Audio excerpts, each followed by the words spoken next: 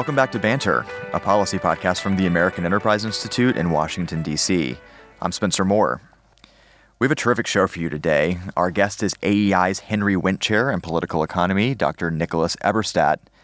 And Dr. Eberstadt's joining us to discuss a recent paper he published titled China's Demographic Outlook to 2040 and Its Implications, an Overview. But before we get into our interview with Dr. Eberstadt, I did want to make a quick banter-related announcement, and that is that after nearly 2 years of co-hosting with me, Cece Gallegly has accepted a position at the Harvard Kennedy School. So we thank her very much for her service to AEI, and we wish her all the best in her new role. Joining me today is our new co-host, Matt Weinsatt. I want to introduce Matt and welcome him. Matt, thanks for being here. Thank you, Spencer. It's an honor to replace Cece. Yeah, absolutely. We're glad to have you. So, Matt, real quickly, before we get into our interview, why don't you tell us a little bit about what you do here at AEI? Sure. So I've been at AEI for a little over a year and a half now. For most of that time, I was the managing editor of AEI's blog, AE Ideas. Mm-hmm. But as of last week, I moved down to our comms department, now working for our digital strategy team. But I would say the most important thing I do here is captaining AEI's vaunted championship-winning softball team. Yeah, and I believe that's the two-time champion, Think Tank Softball League champion here in D.C. Yes, I was only captain for one of those, but I'll take full credit for both. As you should. Well, Matt, thanks so much for being here. We appreciate it. For now, though, let's take a quick break, and we'll be right back with our guest, Dr. Nicholas Eberstadt. Hi, I'm Nat Malkus, host of The Report Card on the AEI podcast channel. The Report Card features one-on-one interviews with policymakers, practitioners, and reformers at the center of education policy and practice. Listen to my interview with Governor Bruce Rauner on the Janus Supreme Court decision, or my recent talk with Jenny Radesky, author of the American Academy of Pediatrics Screen Time Guidelines for Children. Check out The Report Card by subscribing to the AEI podcast channel on your favorite podcast player. And we're back with our guest today, Dr. Nicholas Eberstadt. Dr. Eberstadt, thanks so much for being here. Thanks for inviting me. Yeah, of course. So let's talk about your paper. And once again, that paper is titled China's Demographic Outlook to 2040 and Its Implications, an Overview. You talk about the reliability of data on population in China. Is that data reliable, and should we trust it as we're looking 2 decades into the future? Well, I think if we were to talk with another AEI colleague, say Derek Scissors, who deals with the national accounts GDP data, he'd say the population data is incredibly reliable compared to the economic data. Mm-hmm. But that's just in comparison to it. For a country with so many trained statisticians, demographers, with such a big administrative statistical apparatus, the population information is surprisingly problematic. Mm. And there are big inconsistencies between each census and the following census. China does not yet have complete coverage of births and deaths, what we call more or less complete vital registration information.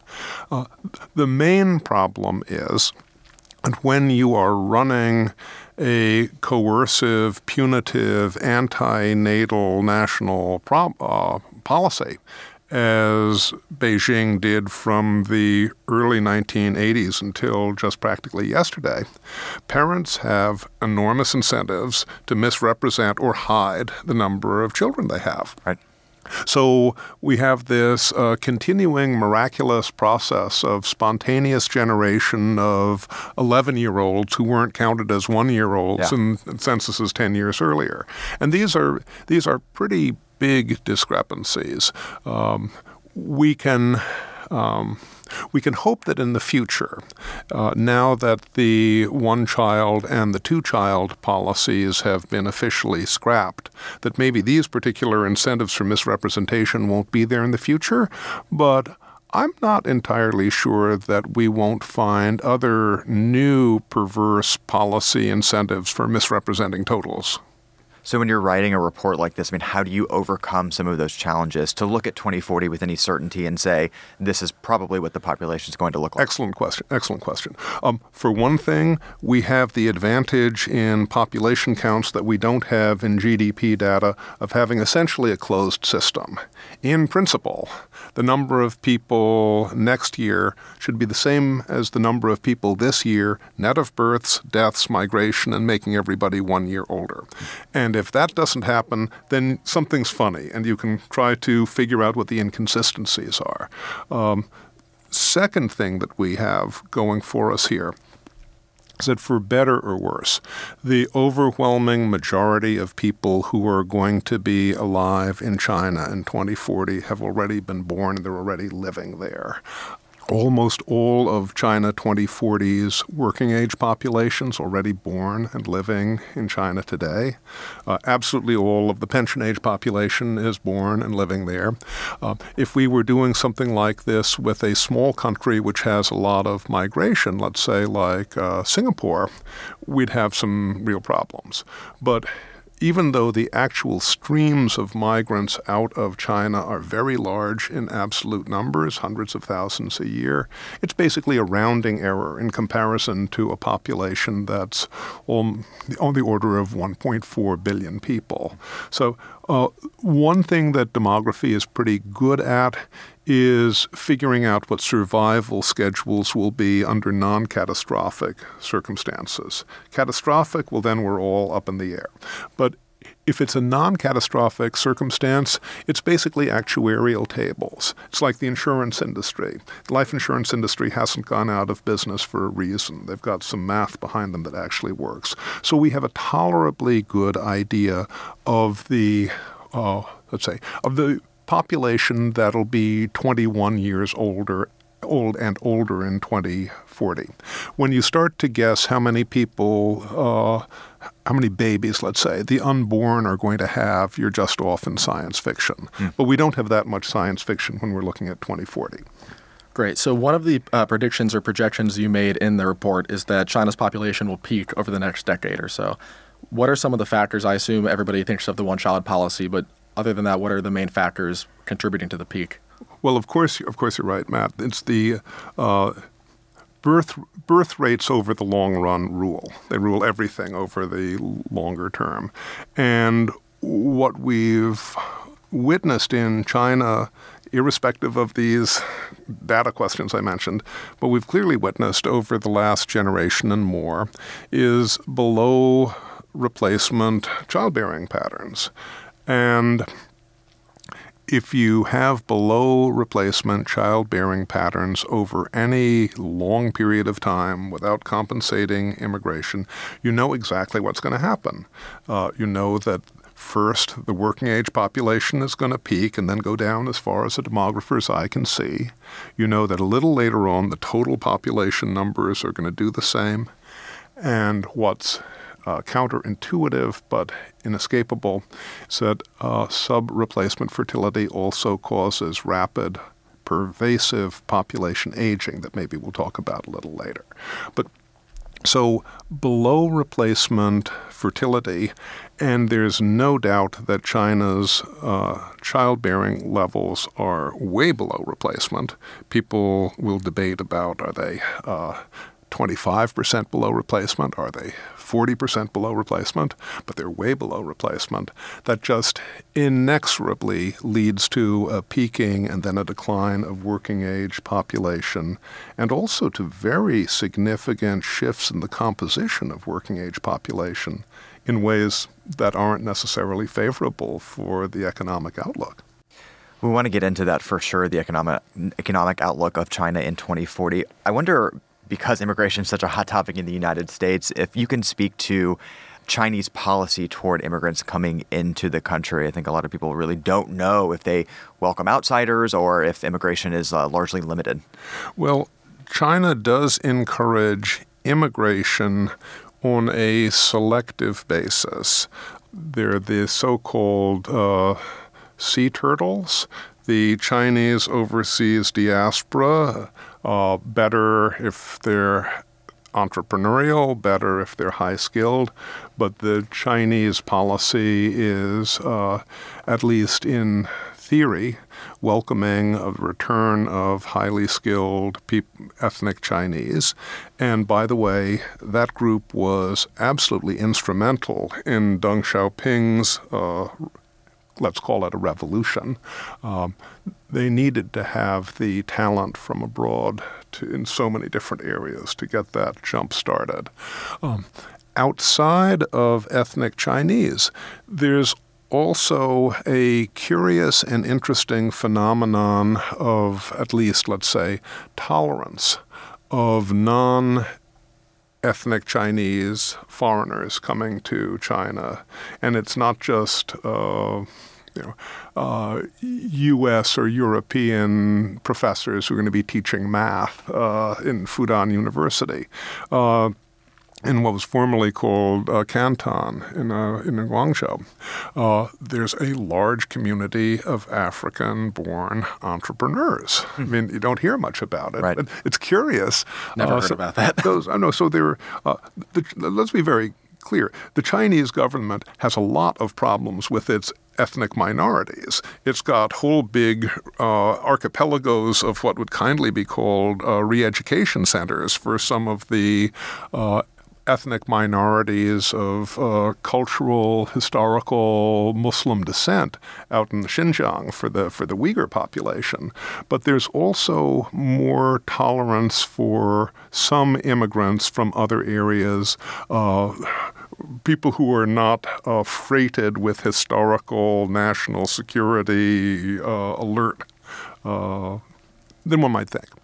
In terms of net inflows, though, are they losing more people who are emigrating to the United States Definitely. than they are gaining? Oh, definitely. It's China remains a net out-migration society, and I think we can imagine that will continue until something absolutely remarkable changes the whole world composition.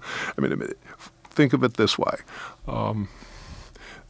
People who want to go overseas to study in the best schools, and you've got practically 100,000 Chinese in America's best universities and schools. That's one impetus. The enormous gap in wages and salary levels between China, even though Shanghai and other places are pretty Western, and OECD countries is another factor in this. So I think there may be a hunger in China today and tomorrow for mail-order brides from abroad, given the imbalance between young boys and young girls. But we get into a realm of speculation or science fiction and trying to guess how many voluntary or involuntary brides from abroad China may bring in. Yeah, and we definitely want to get into the gender imbalance issue. But before that, you mentioned the effect of aging on the Chinese population, and there's this really interesting graph you included in there called the age distribution of great innovation in the 20th century. And I was wondering, the point of that graphic essentially was that people's Nobel Prizes, patents usually happen when they're late 30s, I believe, according to the research. And in the coming decades, the Chinese population is going to have a lot fewer late 30-year-olds and a lot more older people. Do you expect, is innovation going to decline in China? What lesson did you want people to take from that? Well, Matt, the graph that you're referring to is from a study by an economist named Ben Jones on exactly that topic. And what he mapped out was the distribution of awards to Nobel laureates, sorry literature, sorry peace, but in the economics, medicine, chemistry, physics area. Not the age when people got the award, but when they did the work that earned the award. And about 2/3, maybe maybe slightly more than 2/3 of the awards were handed out for work that people did between the ages of about 30 and 44. Now, we don't want to get too deterministic about this. I would say this is food for thought rather than a fixed mathematical law. But what we know in China is that particular age group is set to decline both in absolute size and in relative importance in the adult population. We also know that the young blood is, per the childbearing patterns of the recent past, heading south real fast. The absolute and relative size of the under 30s is set to plunge. What is the under 30s population? They're the people with the best training, with the highest educational attainment. Maybe they're the most mobile and flexible too. The only people of working age in China that are in a growing group, relatively and absolutely, are people my age in their 50s or 60s. And in China, these are the people who went through the Cultural Revolution. These are people who did not get an education. A guy my age in China has got a less than even chance of having a degree. And when I say a degree, I mean a grade school degree. So this is not what the economic planners would want to They don't get engineer. diplomas from the re-education camps? No, I don't think they brag about them. They're written in pig manure, I think. So all of this is changing the composition as well as the size of the working age population in ways that are creating big economic headwinds, I think, for the future. Can you talk about, we've referenced some more microtrends, but more on the macro level, the over 65 crowd. Sure. How is that going to change in the next 2 decades, and what's going to happen to the 15 to 64 sort of prime age labor market? Oh, absolutely. Well, so the population control campaign and the big drop in fertility happened in the 1970s was the beginning of the drop in fertility, and the 1980s was a population campaign. So the group before those years is now the group that's moving towards senior citizenship. And that group is on track to experience an absolutely fantastic population explosion. It's on track to grow by almost 4% a year between now and 2040. I think that counts as a population explosion. This means that China is on track overall to get gray at a faster trajectory than almost any society in human experience to this point. The only big country to this point that was on a similar escalator, gray escalator, was Japan. Japan did this over the past generation. But as we know, Japan was an affluent society when it got old, and China's going to get gray before most of it gets rich, and that's not a lot of fun. Well, you totally preempted our next question there, which is asking about if there's any historical analogs about this. I know other countries have attempted to increase their fertility rates, met with limited success. Is there anything you think China could do to increase fertility if it decided it wanted to? As you indicated, Matt, in my view, and this is contentious in some demographic circles, in my view, pronatal population policies are expensive and at most of limited demographic effectiveness. You can use police state bayonets to try to threaten people to have fewer kids. It's kind of hard to use them to make people have more babies, and it's hard to bribe people to have more children than they want to or feel that they can, quote, afford. But China's repressive police state apparatus is evolving in some fascinating and I think quite terrifying ways. You've heard, I'm sure, of this social credit rating system that the Chinese government is already rolling out, using the power of fintech and the power of artificial intelligence and the fact that so much in the way of commercial activity in China has kind of leapfrogged over credit cards right into people's phones and stuff. There's an enormous, if you will, treasure trove of information that the Chinese government now is weaponizing to try to come up with incentives and disincentives of a market sort to make people into better party members or more obedient and pliant subjects. So if your commercial activity and your other activity indicates that you're not really with the program, it may be real hard for you to get on a flight or to rent a car or to get an apartment. This whole new system may be turned towards a sort of a really broad set of coercive pokes to people, among other things, to try to encourage them to have more babies than they would otherwise wish. I don't know if this sort of marketized totalitarian approach is going to be more effective with pronatalism if the Chinese state determines that more babies are what the state wants than previous baby bribes. But I think we may find out. We may have a live experiment in front of us in a number of years in this question. You talk a lot in the report, I think it's interesting, about changing family structure and that there might be people in their middle age and going into their 40s and 50s that have no aunts, uncles, they have no cousins, brothers, sisters. I mean, what does that mean for Chinese society? And does Chinese society typically, like, who takes care of older people? Is it the family structure, and what happens when you take that away? So this is a huge leap into the unknown that the Chinese society is taking over the next generation, and there's no stopping it now. This is baked into the cake.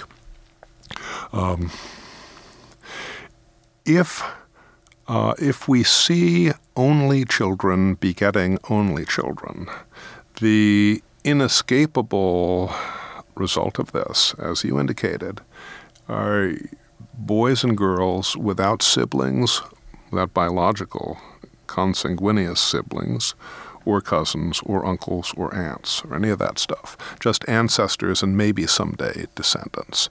Now, this is not all of Chinese society, and it's not even most of Chinese society. Very little rural China is this new family type we're describing, but an awful lot of urban China is this. And urban China is the growth engine and the nerve center for politics, coercion, and all of the rest. So what happens when an institution that has been central to life, culture, and everything else in Chinese history for 2,500 years suddenly undergoes a first-time ever radical shock? I don't think we know yet. I mean, some of the things we can see would be the inexorable atrophy of the extended family system. The extended family system has been a survival system for people in China for 100 generations or more. Maybe China will become such a lawful, transparent, prosperous place that people won't need that survival mechanism anymore. We have to hope so, because whether that happens or not, that mechanism's gone for a lot of people. It may have other sorts of implications that we can't even guess yet. What happens when the People's Liberation Army is made up of these only children begotten by only children in some appreciable degree? Is that going to affect casualty sensitivity on the part of the of people who are not living under a democracy but still have opinions about this? Or to take the game to a second level, will the rulers of China assume that there's a casualty sensitivity and caution their own ambitions on fear that there may be eruptions of social anger in the face of large casualties? We don't know this stuff, but significantly, the Chinese leadership doesn't either. And I've done demographics on China for decades and decades. Chinese researchers do wonderful work on education, fertility, marriage patterns, urbanization, all of this. As far as I can tell, there's no work on this extended family network thing. Almost no work anywhere. It's not on the research agenda of Chinese universities or Chinese think tanks that feed the State Council and the planners, so far as I can see. What that suggests to me is the possibility of what we would call in other venues a strategic surprise. When something big happens and you haven't thought about it or you haven't prepared for it, you can get surprised. Yeah. I was hoping you would get to this point about the PLA. In the context of that, you also tell the story of the Sichuan, forgive my mispronunciation, Sure. No, that's exactly right. Earthquake, and how the reaction to that and how that affected the Chinese leadership. Do you mind going into Sure. what that was and why you think that might apply to the PLA? Well, what we can't tell is whether this Sichuan earthquake a little more than a decade ago was a dress rehearsal for what might happen later on. But we do know what happened in real life here.